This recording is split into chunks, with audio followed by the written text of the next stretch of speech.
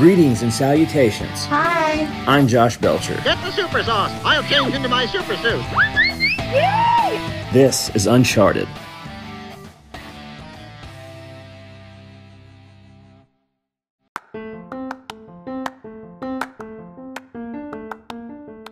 Greetings and salutations, ladies and gentlemen, and happy Father's Day to you if you're a father. May your special day be awesome. Hopefully you can kick back and relax and have a wonderful Sunday from one father to another. Congratulations. This is Josh Belcher, host of the Josh Belcher Uncharted podcast. I celebrated my Father's Day yesterday by going to my favorite place in the world. That would be Muscle Shoals, Alabama. Did the tours of two of the greatest studios the world has ever known. Went to Fame Recording Studios and Muscle Shoals Sound, and got to take all of that in.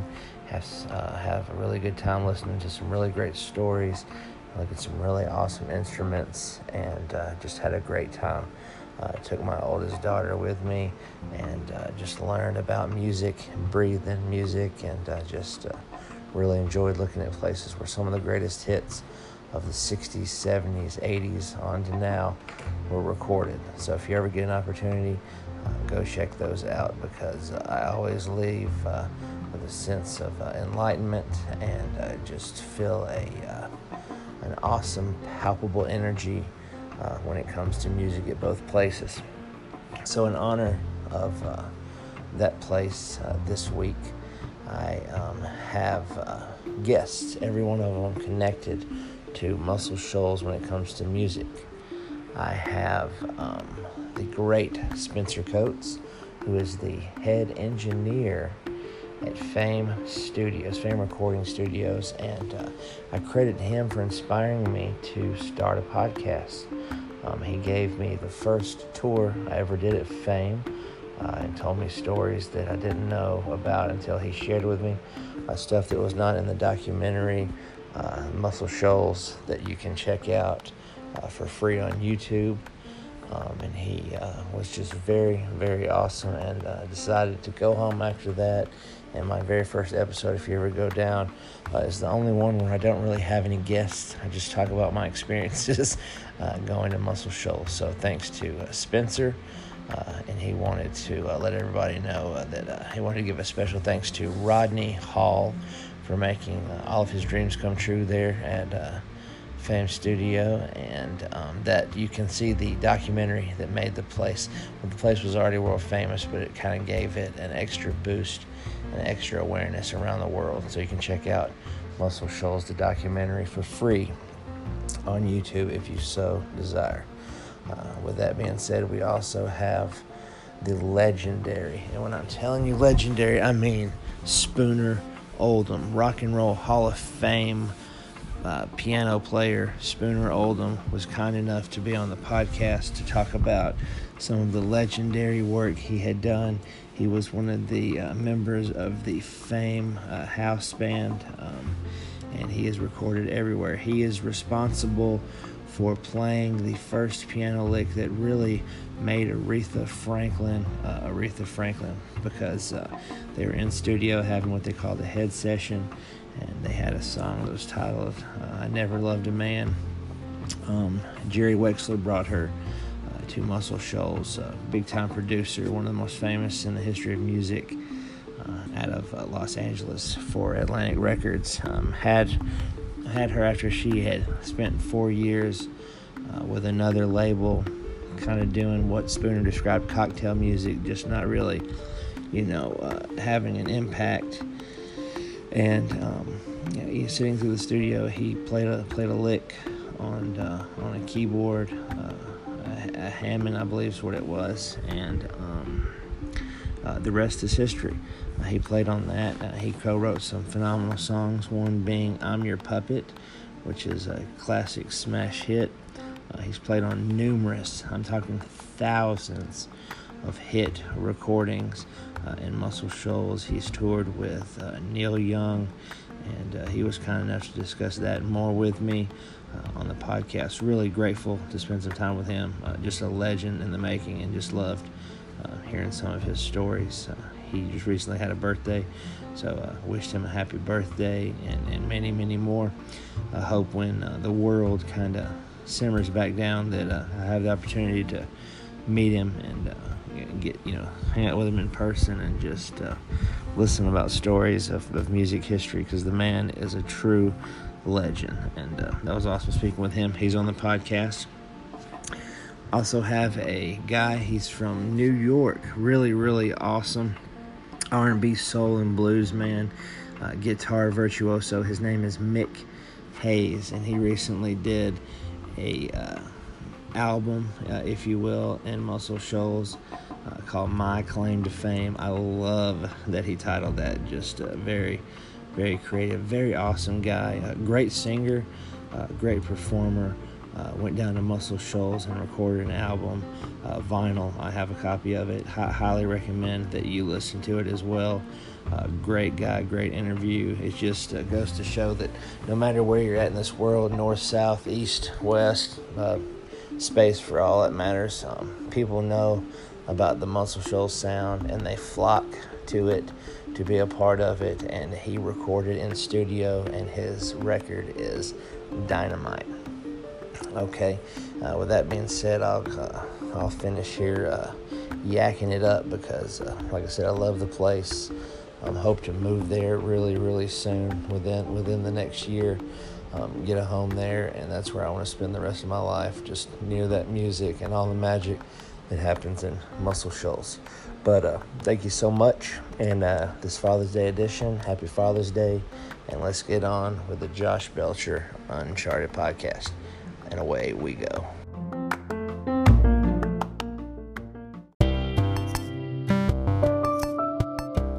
First up on the podcast is my man, a guy I'm proud to call my newly found friend. He is a great human being. He is the reason I was inspired to start the Josh Belcher Uncharted podcast with a great tour of the Fame Recording Studios and Publishing Company.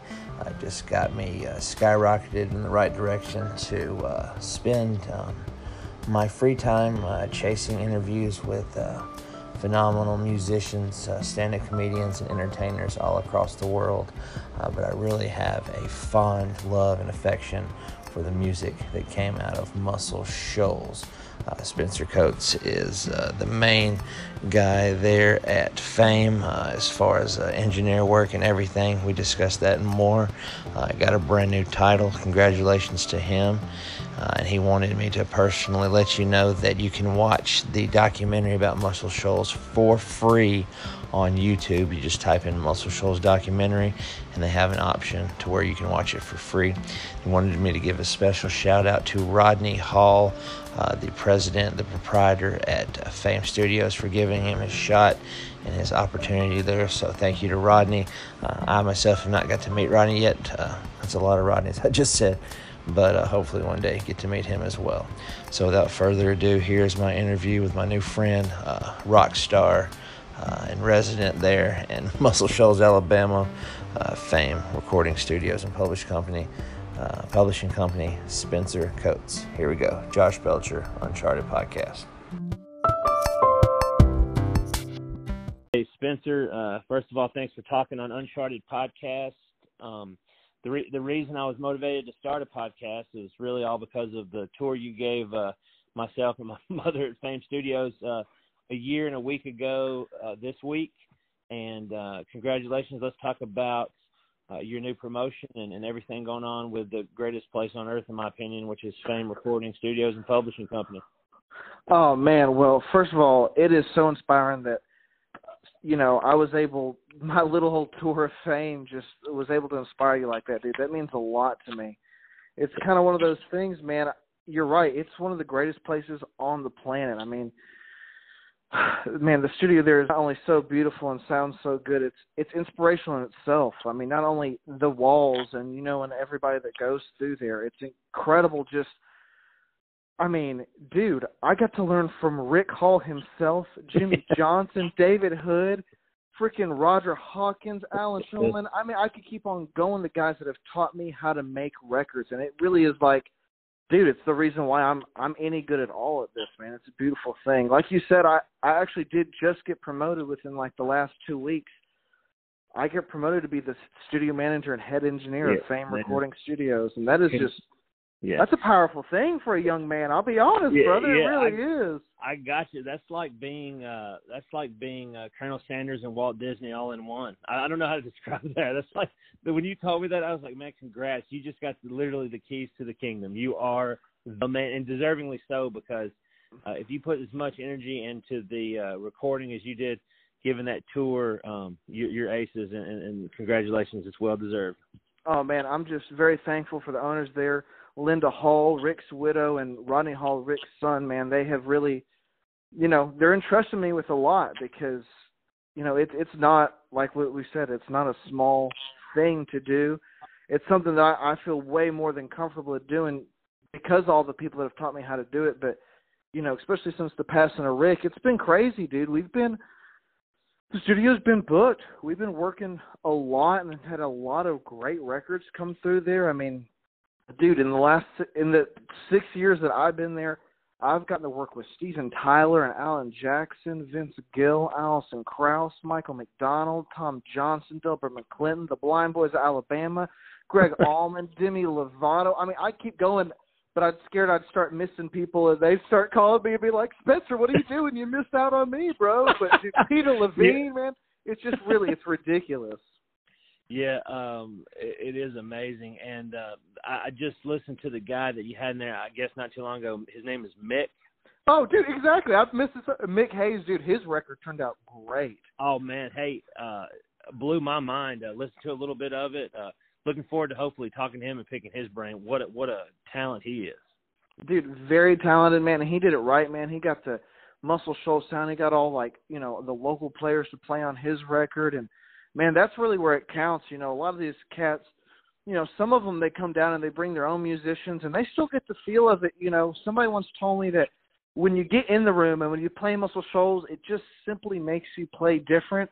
But, man, there's nothing like actually having the musicians that lived here, breathe here, and get in that water every single day.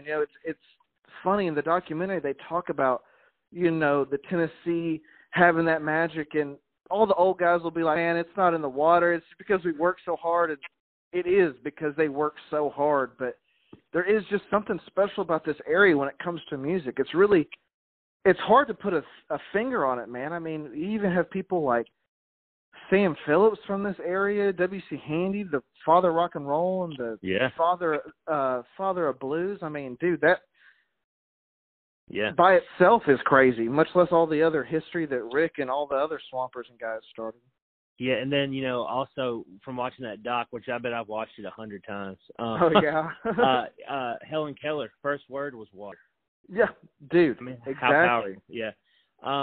But, everything about it's amazing. And I will tell you this, a funny story. For me, I'm a bigger dude, about 6 foot tall, easy 300 pounds. When we were in the studio and you played some of those tracks and then you played Wild Horses, which Alan Jackson did, and you were telling us that you were a part of it, I wept. I bought the CD, and I listened to it on the way to Tom Hendricks' Wall. And dude, what a special place that is. Cried like a toddler. I mean, I couldn't imagine been sitting there. I mean, that just experience had to be something. But just, playing it and you sharing that with us, and then just the way he captured it, man. You talk about literally lightning in a bottle. That must have been just unbelievable to be a part of. So I'll be honest, I have been a part of many, many records at this point, whether assisting or engineering or just being the intern in the corner or just keeping quiet while everybody else is working and just trying to watch these masters work. But that one in particular, that was a special record for me. I was the assistant on that one, and I actually got to run the computer on that. And, it was one of those moments where really I thought I had heard the record before, and I was looking at the computer screen. I'm like, no, I've heard this before. We've done this before. And I was watching it go down knowing that I heard it, and it is, I'm sitting here for real getting chills thinking back to this moment. It was that significant where that record, like so many other records that had been done there before that, I was, not a part of just being, my age, that one has been here for a very, very long time. I mean, not only was it just such a, classic song in itself, written by the Rolling Stones with, Keith Richards on the toilet in Muscle Shoals Sound finishing out the song. Exactly, like, what is that, dude? But having, when the first time I heard that Alan Jackson was going to sing it, first of all, I was like, yes, that is the person that has to sing it on this record, because that was a part of the Small Town Big Sound record that Rodney Hall, Rick's son, he executive produced, him and Keith Stegall, and Keith Stegall had done, all Alan Jackson's records anyway, and so when they made that connection, and that was part of the whole, that compilation that they had made, man, it was perfect. That record right there is very, very, very special, and just, it's perfect. It has been here for a lot longer than the time that they had recorded it, for sure. Yeah, it was, and like I said, when you hear, like I bought the CD because my Jeep has a CD player still in it, believe it or not. What? Whoa, time out. Your Jeep has a CD? Dude, you Yes. are few and far between, man. That's retro, bro. I know. So I pop it in there, and I'm just reminiscing. Like I said, I'm driving through to get to Tom Hendricks, and I'm just thinking about what all I got to witness and all the magic that's ran through there, and you can feel it in the air. I mean, you feel like it'll hit your veins almost, and For real. yeah, I wept. I couldn't help it, man. It was one of those uncontrollable. I was like, this is like perfect. Like from the beginning to the very end, like it easily became one of my top 5 favorite songs of all time. I can still hear it to this day, having that CD for over, like a year now, and just love it just as much. Yeah, man, it is truly magic. I mean, dude, Tom Hendricks Wall, though, that in itself is magic. Were you able to make it over there while Tom was still alive, or was his brother giving the tour over there? No, there actually wasn't a tour. I'm assuming Tom had just passed. Like I said, it was okay. a year and a week ago today that I came to see you give us that tour. Because go ahead. No, I'm listening, bro. Well, I laid my podcast the next day, and it was before I even interviewed anybody. I just discussed going, seeing Fame and just checking all that out, and going to Tom Hendricks. So nobody was there. I just went through there, and I actually happened to have a cross that I had around my rear view mirror. I took it off and left it there. That's just a very magical place as well. And the story behind that, I mean, his great grandmother walked back from Oklahoma. It took her like 5 years to walk. She missed, the area so bad. I mean, yeah, dude, it's incredible because, the native people, the Iuchi people, they called the river Nunase. And, if you haven't seen the documentary, everybody that's listening should watch the documentary. It's called Muscle Shoals. It is inspirational. It is beautiful. It is sonically gorgeous. I mean, I cannot talk about it. We cannot talk enough about how amazing this music documentary is. But they kind of go into the story, and, the native people, what's awesome about this area is this part of the Tennessee, before the dams are here, you could actually physically walk across during certain seasons. Because of that, I imagine it had to be a place of peace, because back when there was only physical land barriers blocking humans from other humans, I mean, that's not a physical land barrier anymore. You had to be peaceful. I'm sure it had some trade and stuff, and they had big shoals or shores where they were doing their ceremonies. And I know I've heard, I don't know, obviously I was not around during that time, nor am I a privileged white boy, a native of this area, but I imagine it was babbling, and so they believed that the river sang. And, I mean, dude, there was even music, such powerful music back then when she, during the Trail of Tears, got pushed out to Oklahoma, like you said, walked all the way back. And it is just, how powerful must that have been that she felt like she had to do that because she had to be in this place of peace, this place of music that had such a pull on her heart. I mean, and honestly, I've lived here for 9-8 years now. I moved up here to go to college over at UNA because when I graduated high school in Montgomery, it was the only school in the state with like a serious entertainment industry degree. And, I knew that some stuff had happened at, Fame. I knew Aretha Franklin had recorded, but I really didn't know the history of the area really until I saw the documentary. And one of my buddies, my best friend, freaking Noah Shell, he told me to watch the documentary. He was interning at Fame, and he was like, Spencer, you got to watch this documentary. And of course, as soon as I saw it, I was like, well, duh, I'm going to go intern. And that's where I met John Gifford, one of my other best friends in the entire world, who's taught me so much. And, you know, it's just incredible. Like, I just had no idea the depth that this area had and still has. It still surprises me. The more I get to know these guys, it honestly wasn't long ago that I actually got to meet Roger Hawkins. Like, I had worked with him for about 6 years, and I got to meet him.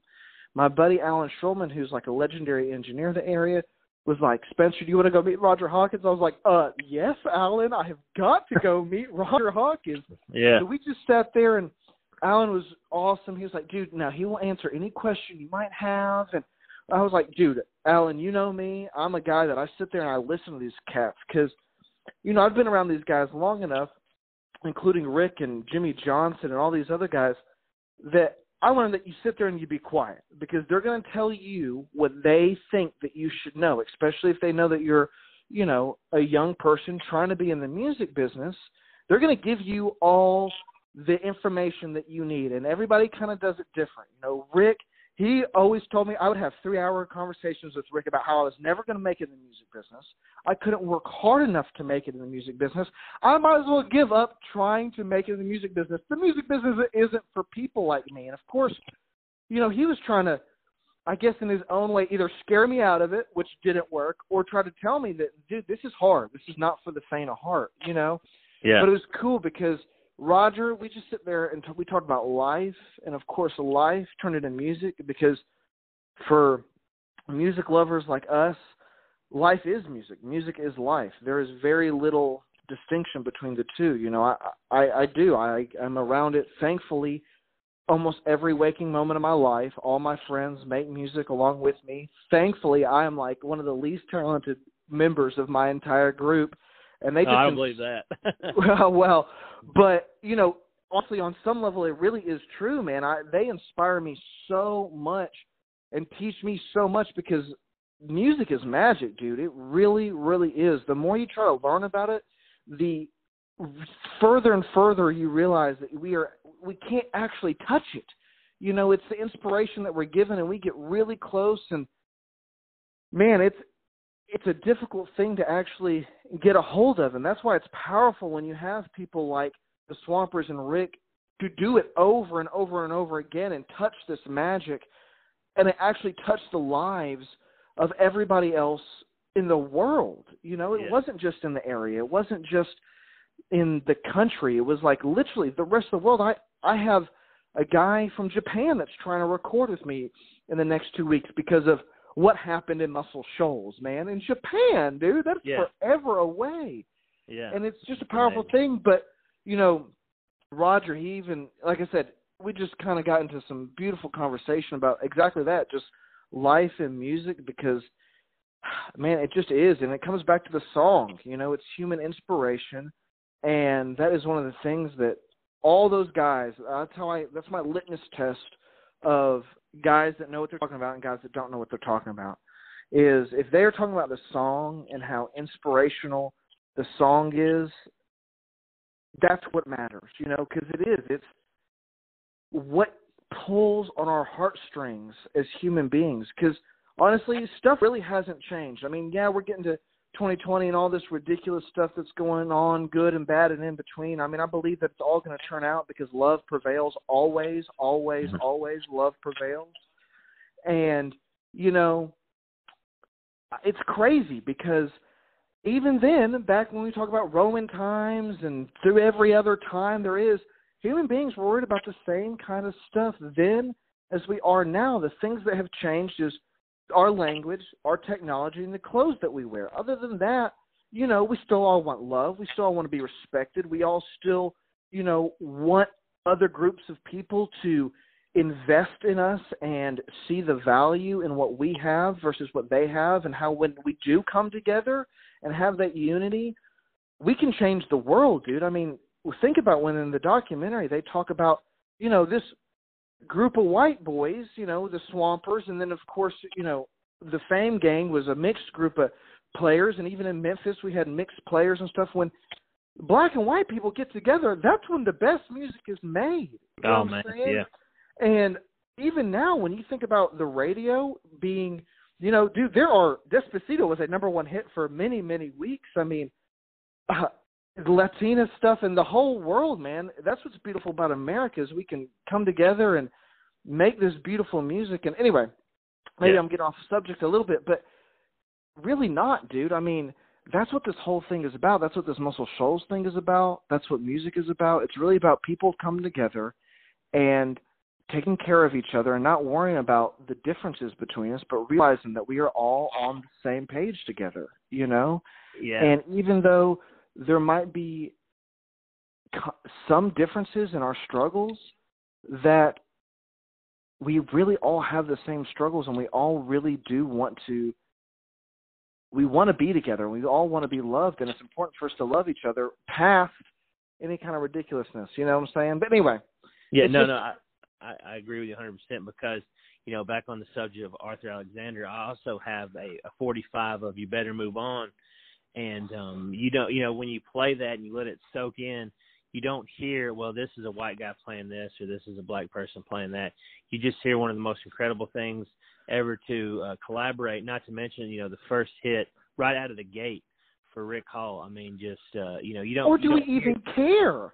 Yeah. You know, I mean, it's not even a thing. We're just thinking about, dude, you better get away from my girl right now because you better move on. It's only between her, and the Lord above who she's going to love. And, that's it. Dude, it ain't going to be you, bro. It's going to be me, you know? It's just fantastic. Yeah, it's just there's timeless music. It is timeless. I mean, when we think about when a man loves a woman, you know, I mean, dude, that is forever. You know, men will always love women, and it is you know, we will always try to love each other because when you fall in love with somebody, doesn't matter what person it is or who you are, you're going to do anything. You will attack your best friend if they start talking bad about the person you love, and that's just why wouldn't you do that? You know. Anyway, love is music. Music is love, man, and that's kind of what is awesome. Like I said, really about this area and what I've really learned about the most from the studio and all these guys that have lived that life, man. It really is. It's just about trying to come together and hold each other accountable, and maybe we're going to pick and play a little bit of music together, you know? Yeah, no, I'm with you because from the moment I got to go in there and check everything out, the place has just been calling me. I've just been saving money, and my main focus in my life, my main goal, which keeps me striving, is to keep this podcast going week to week. But first and foremost, I've got to get to that area. I've been on Truly. I'm looking up houses in Sheffield. I'm looking in Florence, Muscle Shoals. And once I get that thick, heavy down payment, dude, that's where I wasn't born there, but I'm definitely going to die there. There's no doubt. Dude, well, come on, brother. I was not born here either. I was a man. I was born in Chicago. Right moved down south when I was young. Like I said, I went to high school in Montgomery, Alabama. And I just stumbled upon this area not knowing. And dude, this is a powerful area. Now, I will be honest. I have heard, and I heard this when I was in college before I knew about all this music stuff, is that there is a curse on the land that if you get too attached to this area, no other place will ever feel like home. And I'll be honest, I have found that is the case. Even when I went home to see my parents after I graduated high school and came back for college, every time I remember crossing. Well, really, it's right before you get to O'Neill when you see the sign for Florence. You're like, oh yes, this is where I belong. And crossing O'Neill into Florence, because I lived in Florence and went to UNA at the time.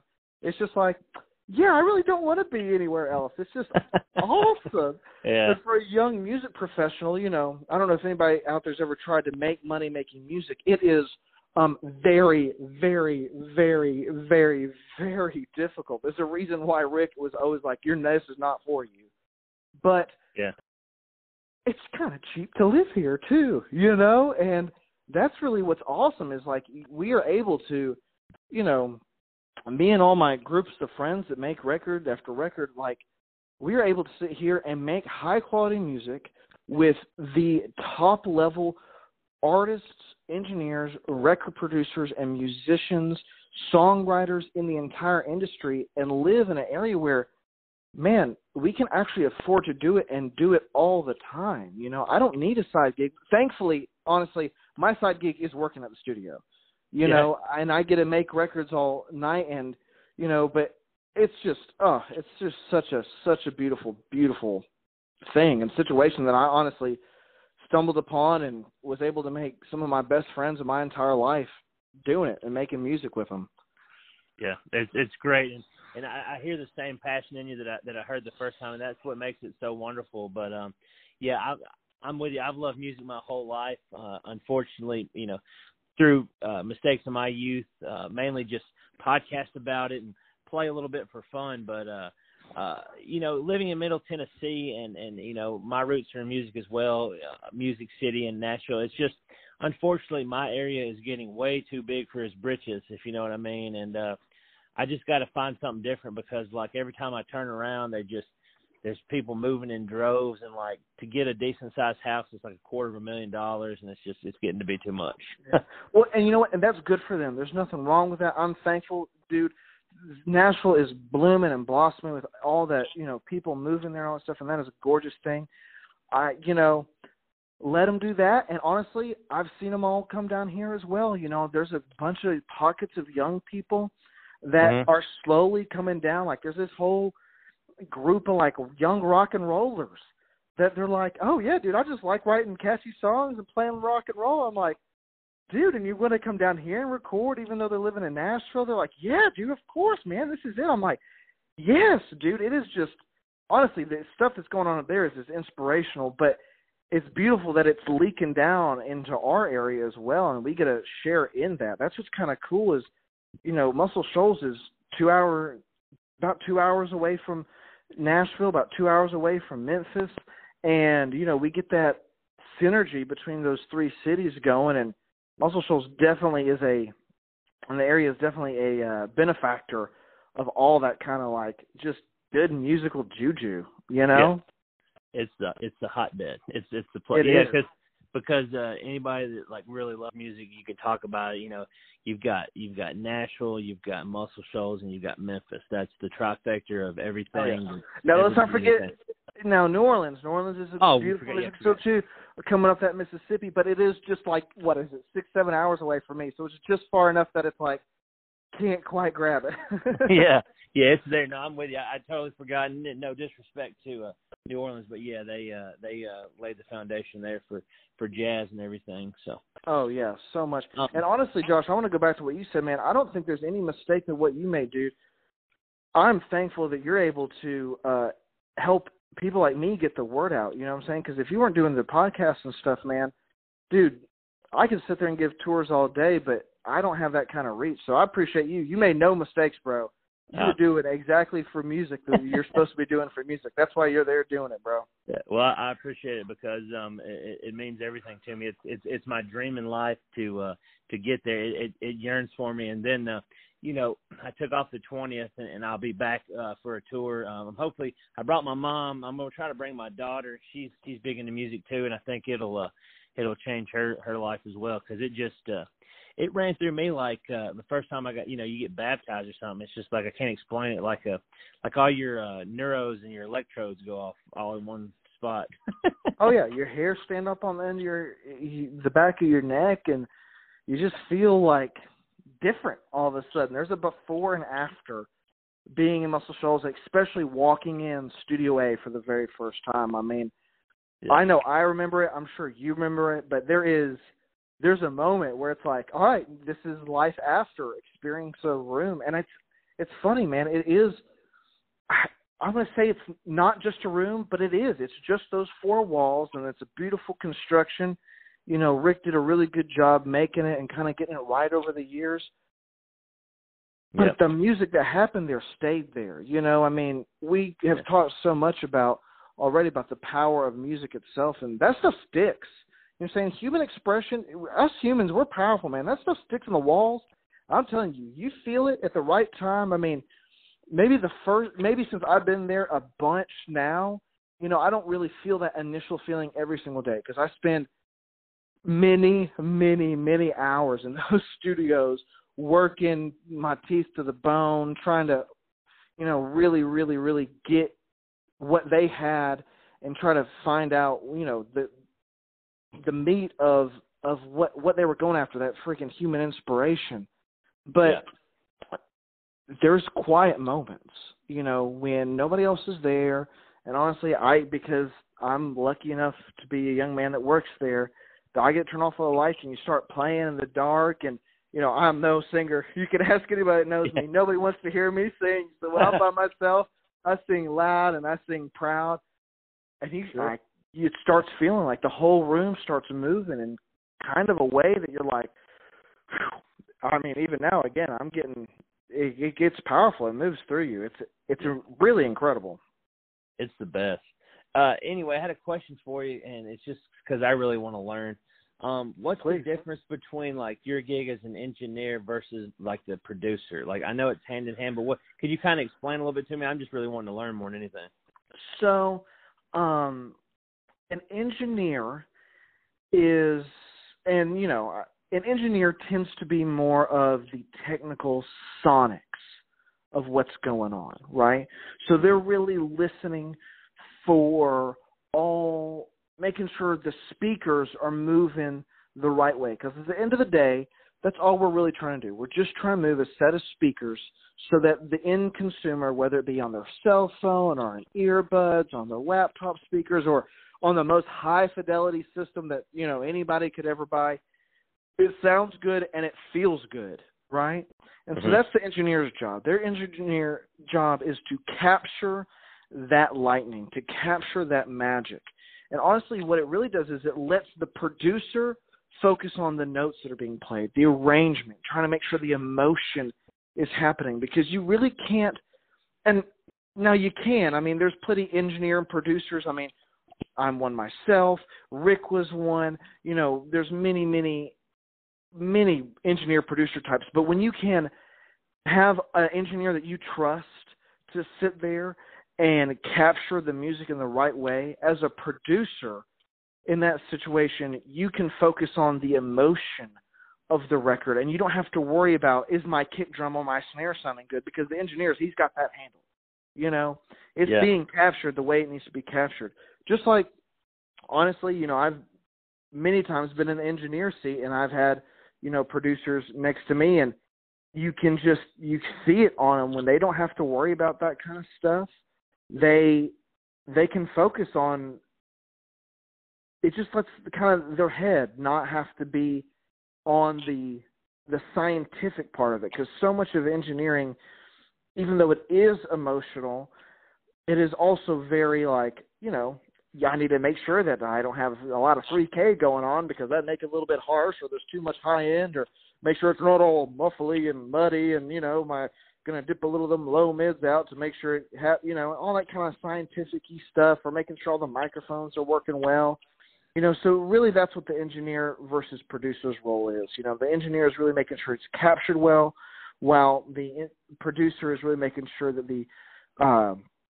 the message is getting across. And both, they are hand in hand. That's a special relationship with the engineer and the producer. When you're in that control room, you're relying on each other. You're the ones, talking back and forth. And honestly, it really is a partnership, making sure it's like, what do you think? Well, I think this. Well, good. Well, that's what we'll go with. Or what do you think? Well, I think this. Or, there is a huge partnership happening between producer and engineer, because, well, they're the one listening to what the record's actually going to sound like. And, you try to make sure that the musicians have that on the floor as well, but at the same time, they're the one playing. They're making sure that they're harnessing the right notes from the air and being those antennas, and we get to kind of look at the picture that they're creating and assess it and make sure it's the right picture. Although I've always heard that it's funny, as technical as an engineer you can be, at the end of the day, and it will always go back to this, if it's a great song with great musicians and a great performance from a great singer in a great room, those EQs and everything else will just end up working better. Everything becomes more magic, the more magic that original inspiration is, that original song is. It really is. It's incredible. And I've experienced that same thing with, that we were talking about earlier the Alan Jackson record. I mean, that was magic, for real. I felt it from the very first downbeat all the way through, and we did a couple takes to make sure it was right, of course, but it was magic, and you felt it coming through those speakers, and it was like, well, yeah, I mean, we could sit here and do it a couple more times, and we could play it different, or we could EQ it different, but we're not going to beat whatever that was, and that's powerful. It really is. Yeah, and there's so many songs that I've heard that came through there that it is every one of them.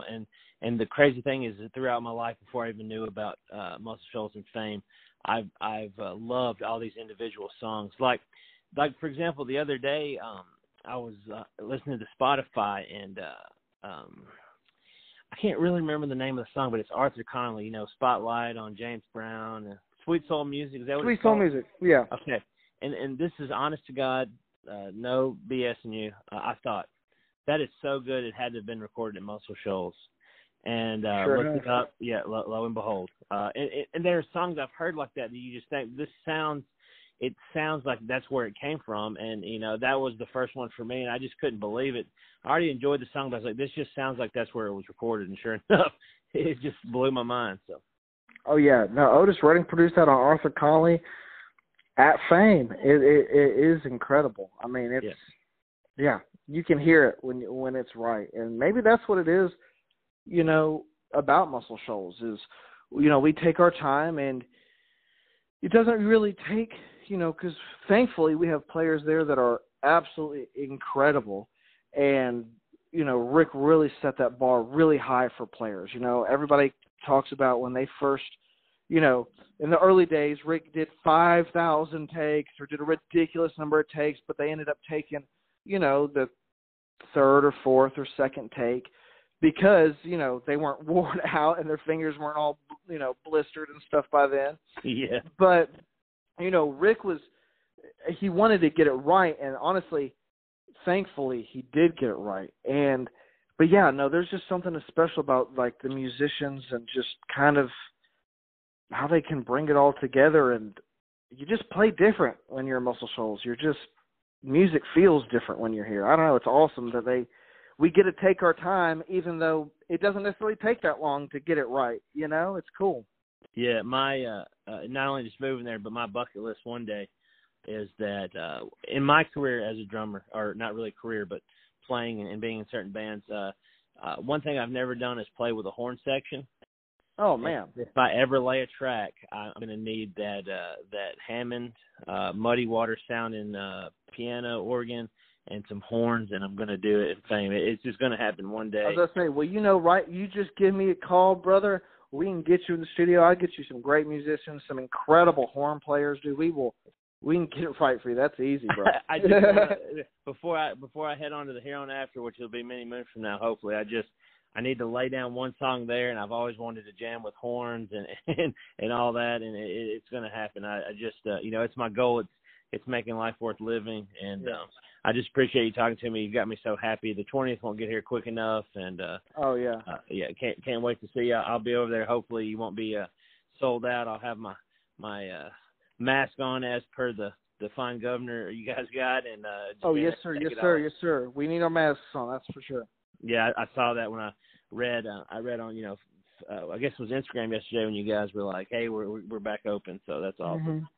Honestly, that was, going back to what you were saying earlier about having a horn, that was one cool thing about Greg Allman, because Greg Allman, he actually did his last record there at Fame, and he had literally the entire record going down as he was going. He had his horn section, he had Mark Cunis playing percussion, Steve Potts playing drums in the Fame room, him and Peter on the keyboards, and Scott Sherrard playing, and then Ron Johnson playing bass. I mean, the whole record was just happening in front of us. That was another really, really cool situation that we got to experience.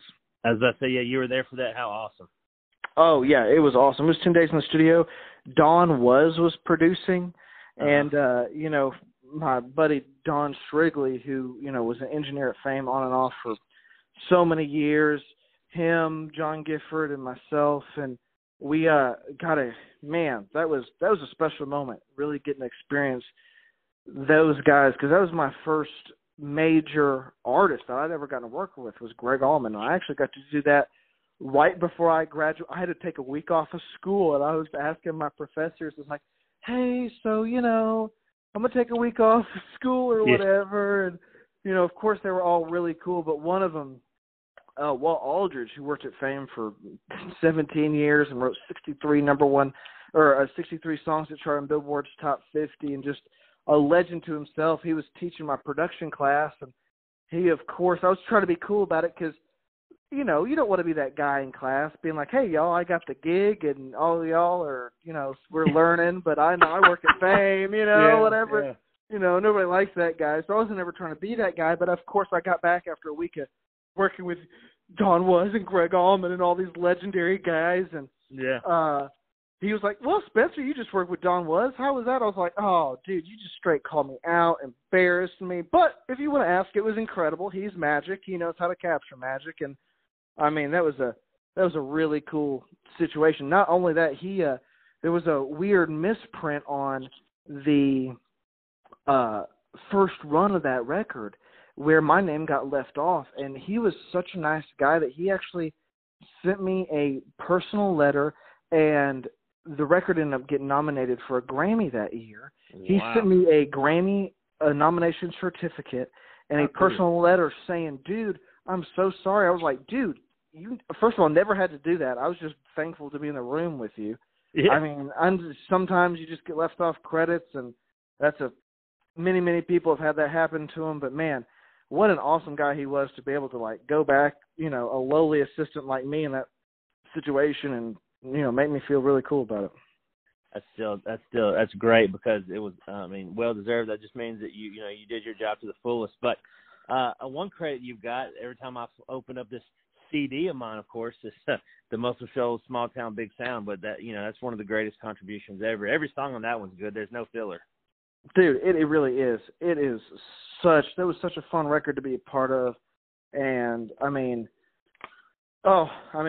we can go back with the names. Of course, one of the highlights of that one was getting to work with Steven Tyler. And he was one of the guys that made me confirm for me what superstar level cats do. Having worked in the studio with a bunch of guys, the first thing he said, he introduced himself to us, shook our hands, and gave us a big hug, as if we did not know who Steven Tyler was walking through the door.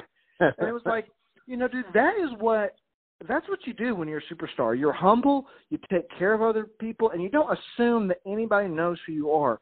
Having been in the opposite situation where there's been, honestly, I could have, other people where I don't know who they are at first, but I know, that they've had hits or something, and they never introduce themselves to me because they expect I should know. And honestly, I couldn't even now tell you who they were, and it's so cool. Like, when you are on that level, you take care of people. Foy Vance, who's another cat in my book, who's an awesome dude. He's buddies with Ed Sheeran and all this stuff. He came back one time, met him one day, and remembered my name. And I was like, oh, from now on, I have to remember everybody's name that I talk to, because that's what you do when you're a cool cat like Foy Vance. You remember people's names, and it's just those kind of lessons, man, they really go a long way. They really, really do. Yeah, and it means a lot, and it's so cool. Like when you see them later down the line, they say something to you. You're like, oh, yeah, oh, my gosh, she does remember me, or she remembers me, or whatever. Yeah, it makes you feel so special. Alison Krauss was another person that, we had met, and she actually performed at Rick Hall's funeral, and that was a very, very special, very solemn moment. If anybody wants to, you should go check out his funeral on YouTube. It's out there. It's great. It definitely has sad moments, and it's a long funeral, but it's a celebration of life and who Rick was, and it kind of opened up my eyes because, I think of Rick as hit record producer Rick.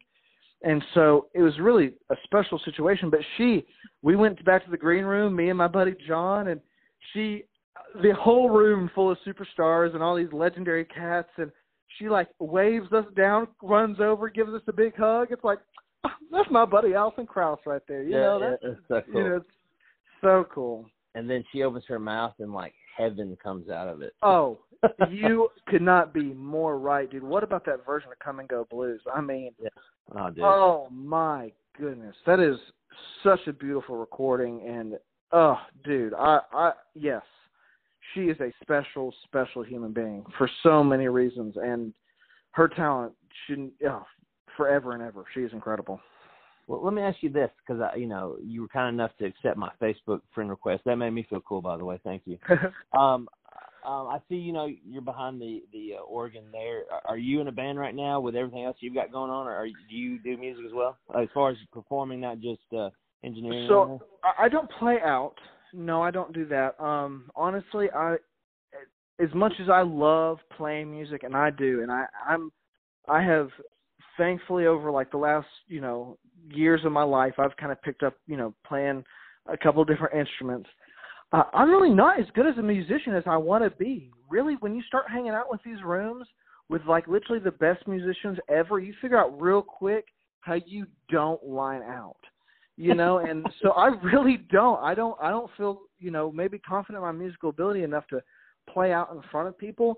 But what I really do more than anything else is I'm a engineer and songwriter, and I'm a record producer as well. Because really, that's where I've learned most of my skills, is really helping people capture that vision and put it between the speakers. And thankfully, because I am versed at least a little bit on, multiple instruments, I can talk to a guitar player and speak guitar player speak, and speak keyboard player speak, and drummer speak, and speak engineer speak, because everybody else speaks different speaks. And an artist, they don't have to, or may be able to speak all those different languages. That's the record producer's job, Really, they just need to have that vision and that song, and then we put it, in between the speakers. Literally, the seconds before I got, started talking to you, Josh, I was talking to just a guy in the area, and he was talking about how he had a funny song and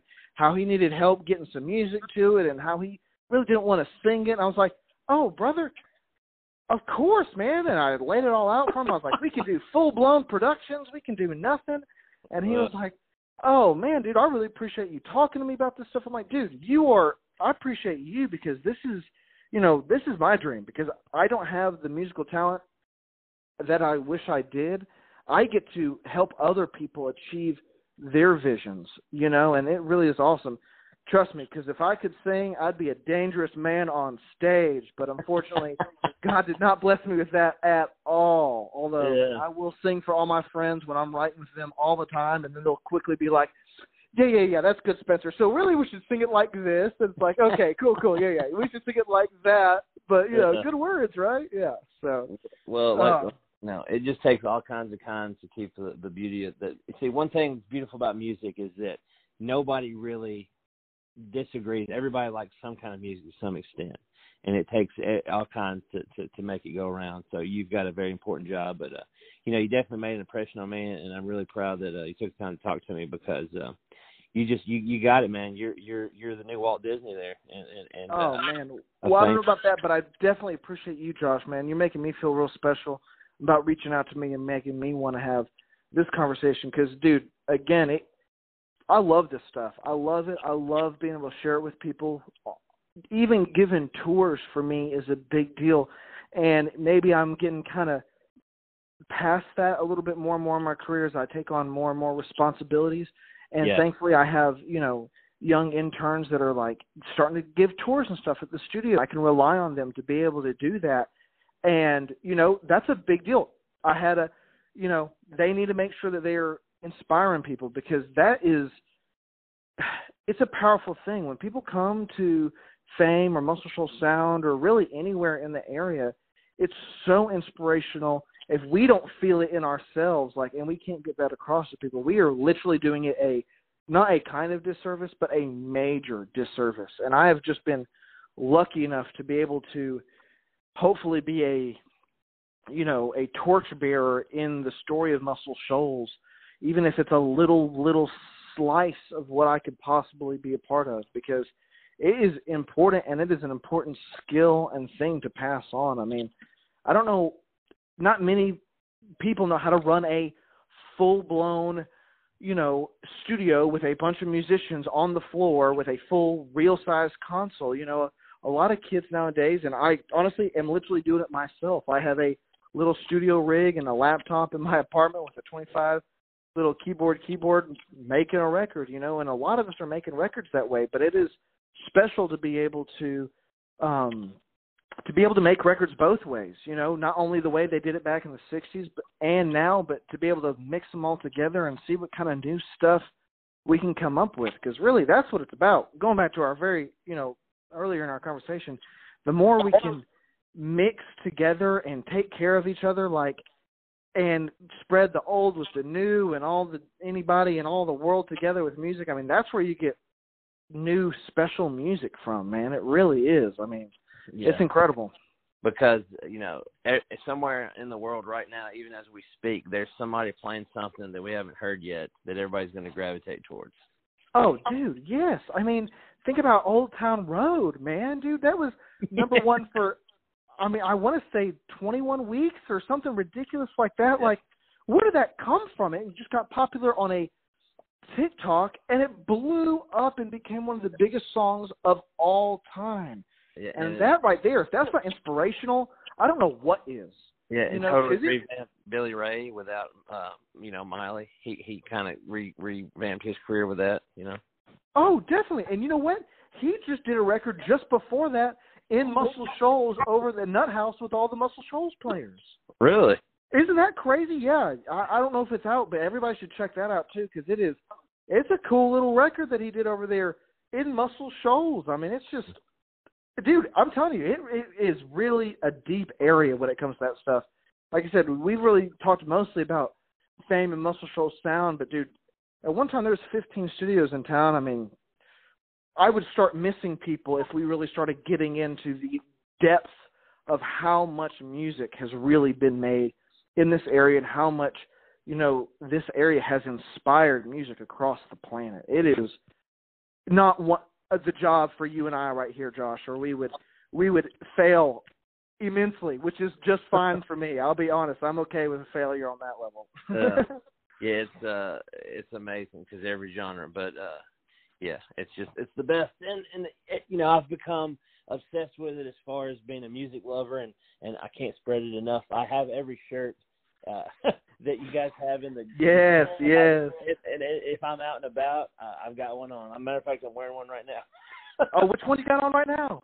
I got on, on the website it's blue and it just says Fame. It kind of looks like Superman. With the Superman logo? Oh, yes. But I bought the gray one. I wanted to be different, so I've got the gray one. Dude, yes, the gray one is awesome, man. Honestly, that's the one. When we started talking about Superman logo, I was like, dude, we've got to get a gray shirt with the Superman logo on it. So, Josh, you're holding down for me, bro. I appreciate you. The podcast is glad to welcome featured guest Mick Hayes, who recently recorded a fantastic album, Muscle Shoals, Alabama, at Fame, called My Claim to Fame. We're going to talk about that and a whole lot more right here on the Josh Belcher Uncharted podcast. So, Mick, I wanted to tell you, being a big fan of Muscle Shoals Fame Studios, I keep a pretty close watch on my socials, what they got going on. This album of yours glided across, I guess it was yesterday or the day before, or I don't know how long ago it was, and then I went to YouTube, listened to the first song, Sweet to Me, the Bee's Knees, and then I had to hunt you down, and then luckily, thankfully, could get a hold of you, and we're talking now on the podcast about it, so thank you for taking the time. Well, thank you, man. Actually, I listened to two of your podcasts this morning while I was doing my paperwork and computer work, and I really enjoyed it, man, so thank you for having me. Cool, thanks. That means a lot. Crazily enough, I got a letter from prison from the Tiger King. Oh, really? Got me over 2 million views a few weeks ago. So been no pretty wild. Yeah, he wrote him on a whim and went ahead and wrote to me, and it just kind of took off. But my main forte is music, and then I do a little stand-up comedy or talk to people about it. But Muscle Shoals is my favorite place on earth. Mm-hmm. And, I think you captured it. I think My Claim to Fame is the perfect name for this album. And it's great. Thank you for taking the time. Give us a little bit of the backstory if you don't mind. Sure. Well, excuse me. I'm just getting getting around to talking for the day. One of the things with being here in lockdown in New York has been just like, I spend so much time just kind of either, doing anything but talking. So I apologize if I clear my throat a time or two. Oh, it's okay. Hey, it's all good. But, I grew up, with 3 different collections of hand-me-down records. I actually had both my mother and my father's collection, and then I got my grandfather's collection when he passed. Wow. And as I started, like our neighborhood, like nobody had Nintendos or things like that, and I just gravitated to instruments in general. Anytime I got to spend either playing guitar or playing piano, and we had a piano in the house, it just seemed to be what I did. And, as I started kind of putting things together, I started seeing some of the same, producers and from record to record, and I would see the same studio from record to record. And then as I got a little wiser, I should say, into my teens, I started to really kind of identify with a specific sound.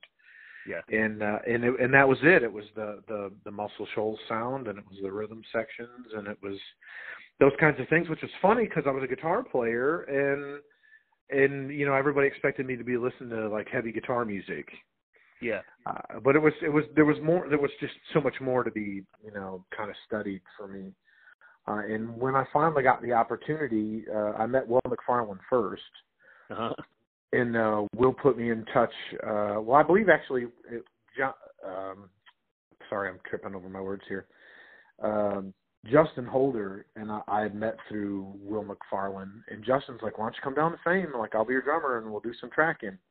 And he put me in touch with John Gifford III, and we had talked about it probably for at least a year, maybe even longer, about me coming down there. And my original intent was to come down and cut a 45 the way, like Fame would have, or, like one of the Atlantic ones that I grew up with, and just come down and cut a 45, cut an A and a B. Yep. And when I finally decided to do it, there's a much longer story behind it, but I won't bore you with it too much. When I finally decided to do it, we cut the first 2 songs, and I just knew it couldn't end there.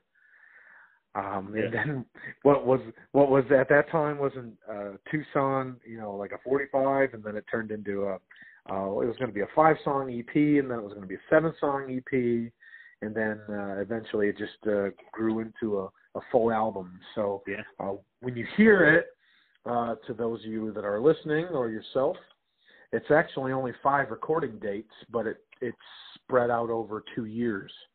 Wow. July 1st will be actually 2 years since the first time we hit record. Cool. So it was a marinated process.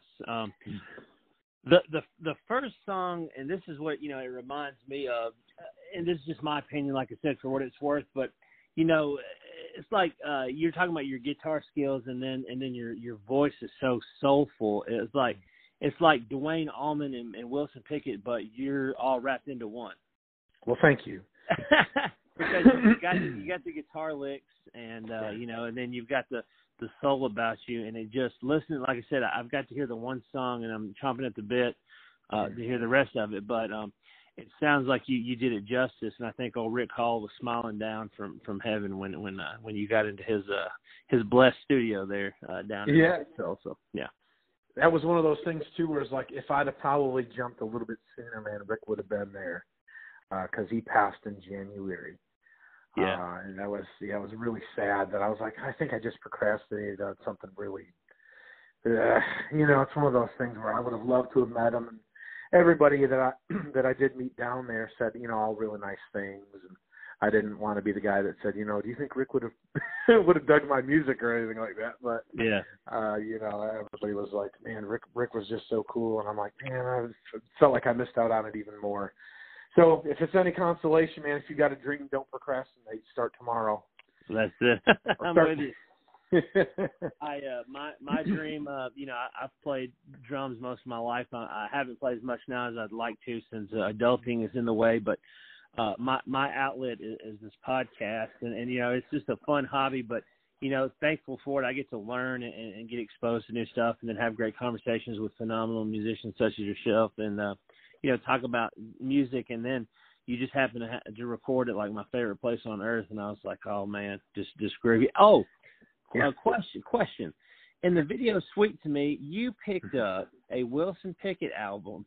Was that your thing, or was that like just by fate? Because I was like, hey, here he is picking up this album, which was recorded by the Swampers and everything, and I just thought, wow, that was cool if that was, I just wanted to know the story behind that. Well, I guess I'll have to reveal the secret. But all the records that I pick out of that, those records are hard to find in a music store nowadays. Yeah, absolutely. Because they're sought after. And I'm sure somebody, is like, oh, you can find them in my neck of the woods all the time. Well, in New York, in the places that I travel and visit, you don't find those. Those are rare records. So I brought my own, and those are, that one actually I had for God, I don't even know how long I've had that one for. Some of them I remember, some of them I don't. But yeah, those are my records in the video. I mean, I love the stores, both of the stores that I shop at. In the neighborhood here, I was at one of them today actually, and came home with some more. But I'm studying right now, and with all the reviews of the album, too, man. It's nice to hear that everybody kind of feels the same way that I hit the mark. Yeah. And but I don't think that would have happened if I wasn't such a student. I really, really love listening to everything that sound has to offer. I mean, it's got to be in the horns too. It's got to be in the backup vocals, and just in general, it's got to be soulful. It's got to be real. Yeah, you can hear the authenticity in it, and I really, really enjoy that. And kudos. And I read some of the reviews as well on your website and everything, and like you said, everybody's on board. You try not to pay too much attention to that, but it certainly doesn't hurt the cause when everybody reviewing it's pretty much saying the same thing. So that was really, really cool. Well, I think it's a tipping point sometimes for people. And when I used to get a record when I was a kid, there would always be kind of like the blurb on the back of the record, or kind of like a preface. Mm-hmm. So, and that was the stuff that you were reading, as the needle was queued up, and you were just halfway through the first song, and you sat down and you started reading it. I think the same way about reviews like that, where I wanted to have those graphics that just said, basically, here's what you're in for if you're only listening to song one. Yeah. But I'm really old-fashioned when it comes to that stuff for a guy in his early 40s. I hear you, man. I'm a 37-year-old guy myself, and to me, I was so glad it was on vinyl, because that's what I was looking for, because to me, vinyl is just the sounds and the fact that, you have to kind of be delicate with a record, and it's just it's kind of like it's almost like a spiritual movement when you put one on and pod your Victrola up. So I was glad you had that. I mean, was that the intention from the get anyway? Well, that's something to say about Cutting at Fame, actually, because everything at Fame is still done by tradition, right up to, okay, so do you want it to go to Pro Tools and the computer, or do you want to go to tape?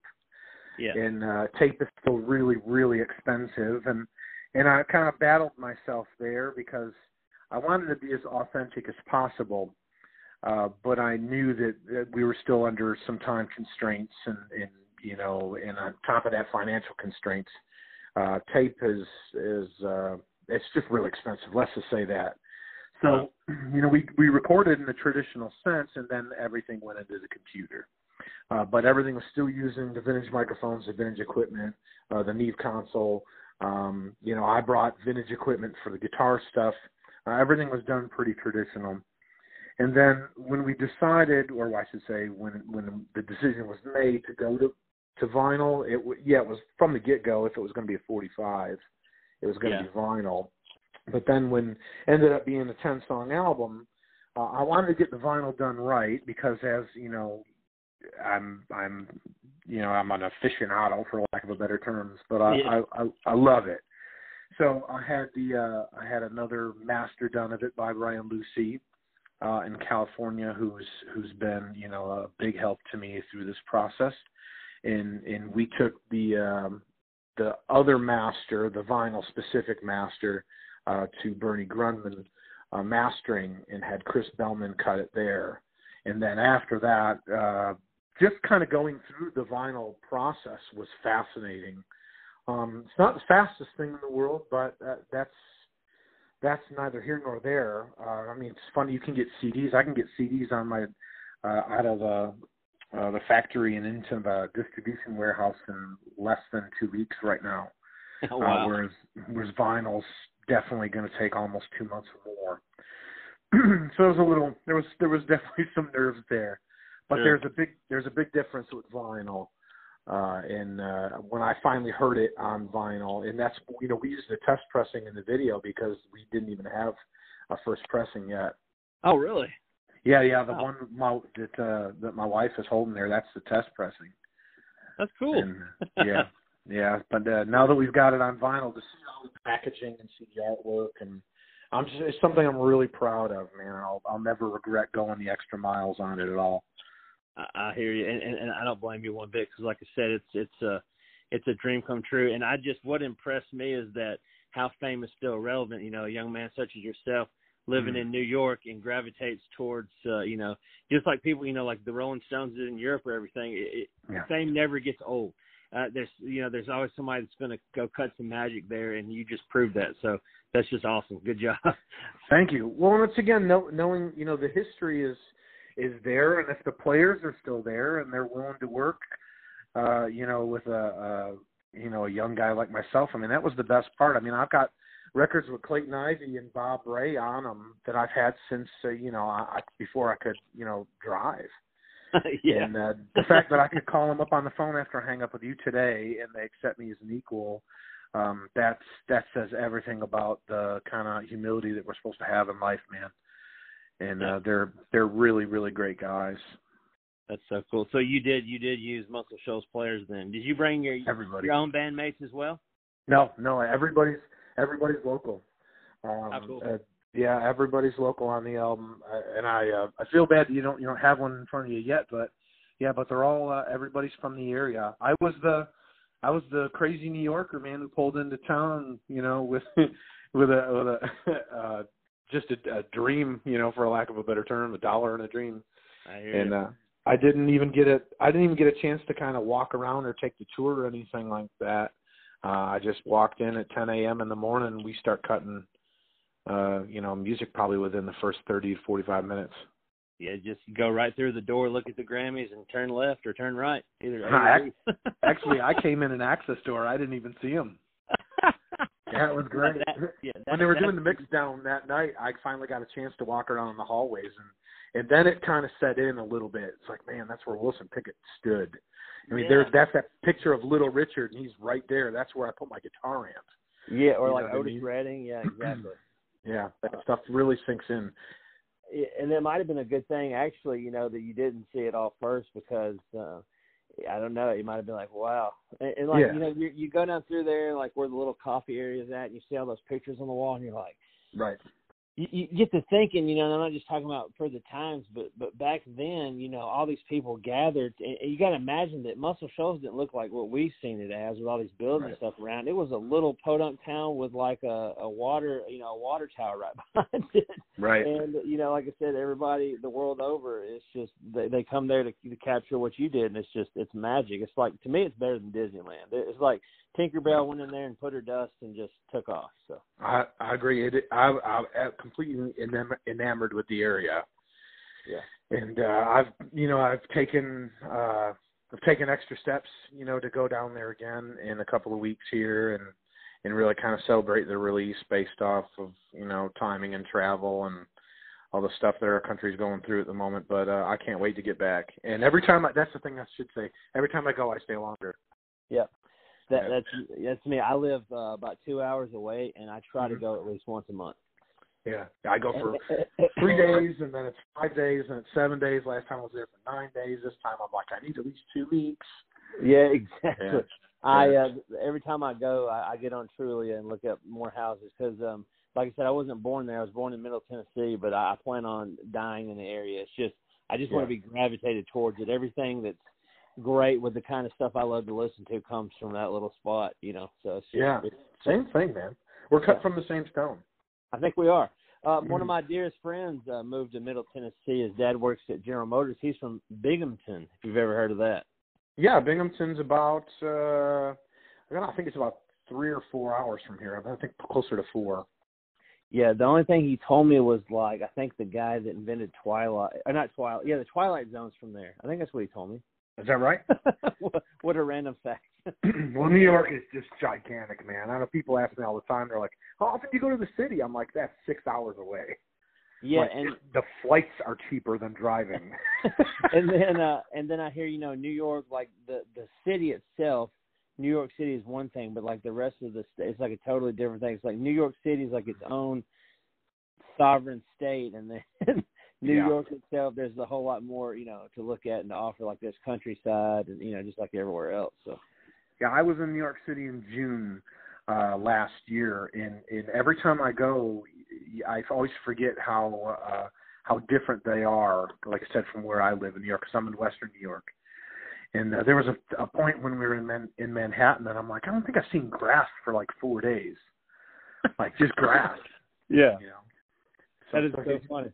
It's a different thing, You just your brain kind of doesn't, you don't connect with it while because you're there. I was there. I was busy. I was doing all these things that I was doing as far as music stuff goes, and then it was you don't get any downtime, Yeah. But it was that morning downtime at the hotel where I'm like, I haven't seen grass in like 3 or 4 days. Like, wow, completely different, The concrete jungle, I think is what they call it, right? But again, man, if you want the nightlife, that's where it is. Sure. Here in Erie County, we've got a great music scene and all that stuff. But at 3 o'clock in the morning, you're not going to find a band playing, excellent, jazz standards and stuff like that. It's just a completely different lifestyle.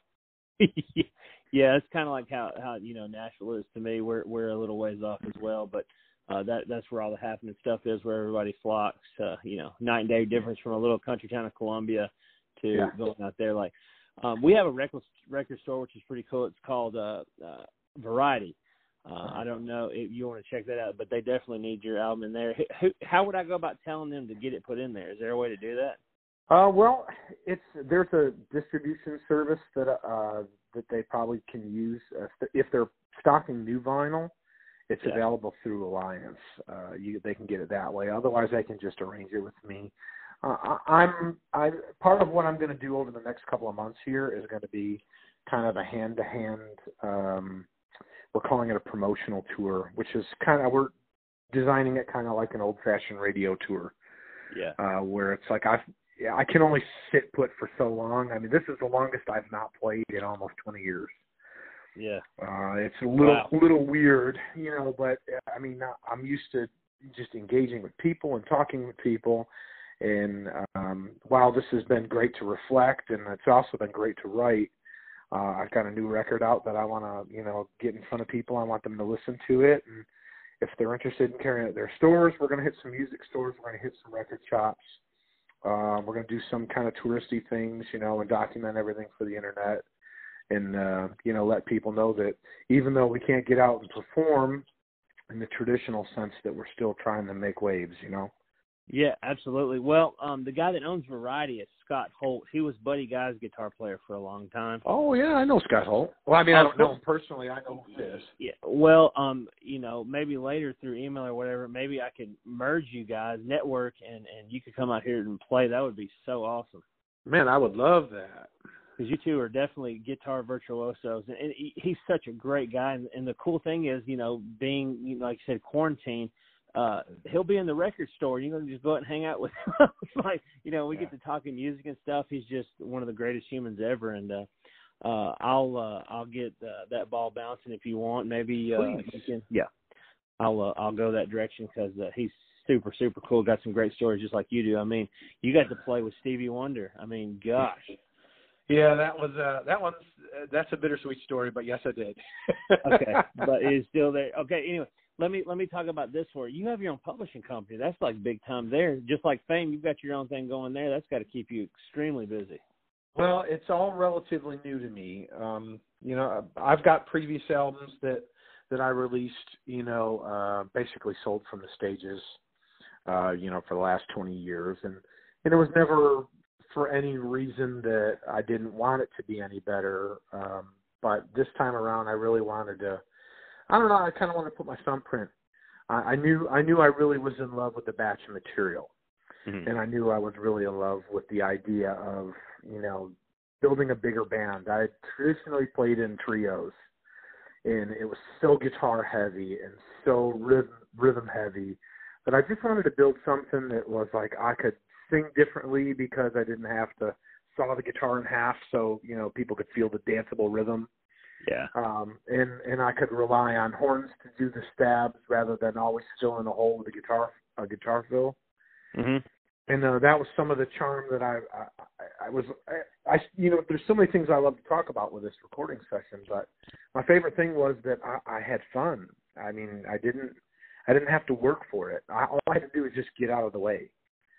Yeah. And let it do its own thing naturally. And the one time I did catch myself corralling something because I didn't like the way it was, ironically, is one of everybody's favorite songs on the album. It was like, see, now, if I'd have done it my way, and said, no, I want it this way. This is the way I envisioned it. If I'd have done it that way, it might have kind of had the same result as any of my previous albums. So, and, here I am with all these hit makers, and they're telling me, I think it'd be really cool if we did this. And I was like, and then I said, wait a minute. Yeah. Who am I right now? Yeah. And the subtle change that we made on the groove of that song made all the difference. Absolutely. That's awesome. That is awesome, man. That's incredible. The next guest on the podcast needs no introduction. He's a living, breathing legend. Rock and Roll Hall of Famer Spooner Oldham, an American songwriter and session musician. He is an organist. He was one of the original members of the Muscle Shoals rhythm section of Fame Studios. He played on such hits as R&B songs, Percy Sledge's When a Man Loves a Woman, Wilson Pickett's Mustang Sally, and Aretha Franklin's I Never Loved a Man, which I was really excited to talk with him about since her movie is coming out really soon, Respect, her biopic for Aretha Franklin, her journey from her beginnings in music to Queen of Soul, Acknowledge. We talked about that and more, and some hits that he penned along the way, like Cry Like a Baby, and one of my favorite songs of all time, I'm Your Puppet. It was a thrill, and that's coming up next on the Josh Belcher Uncharted podcast.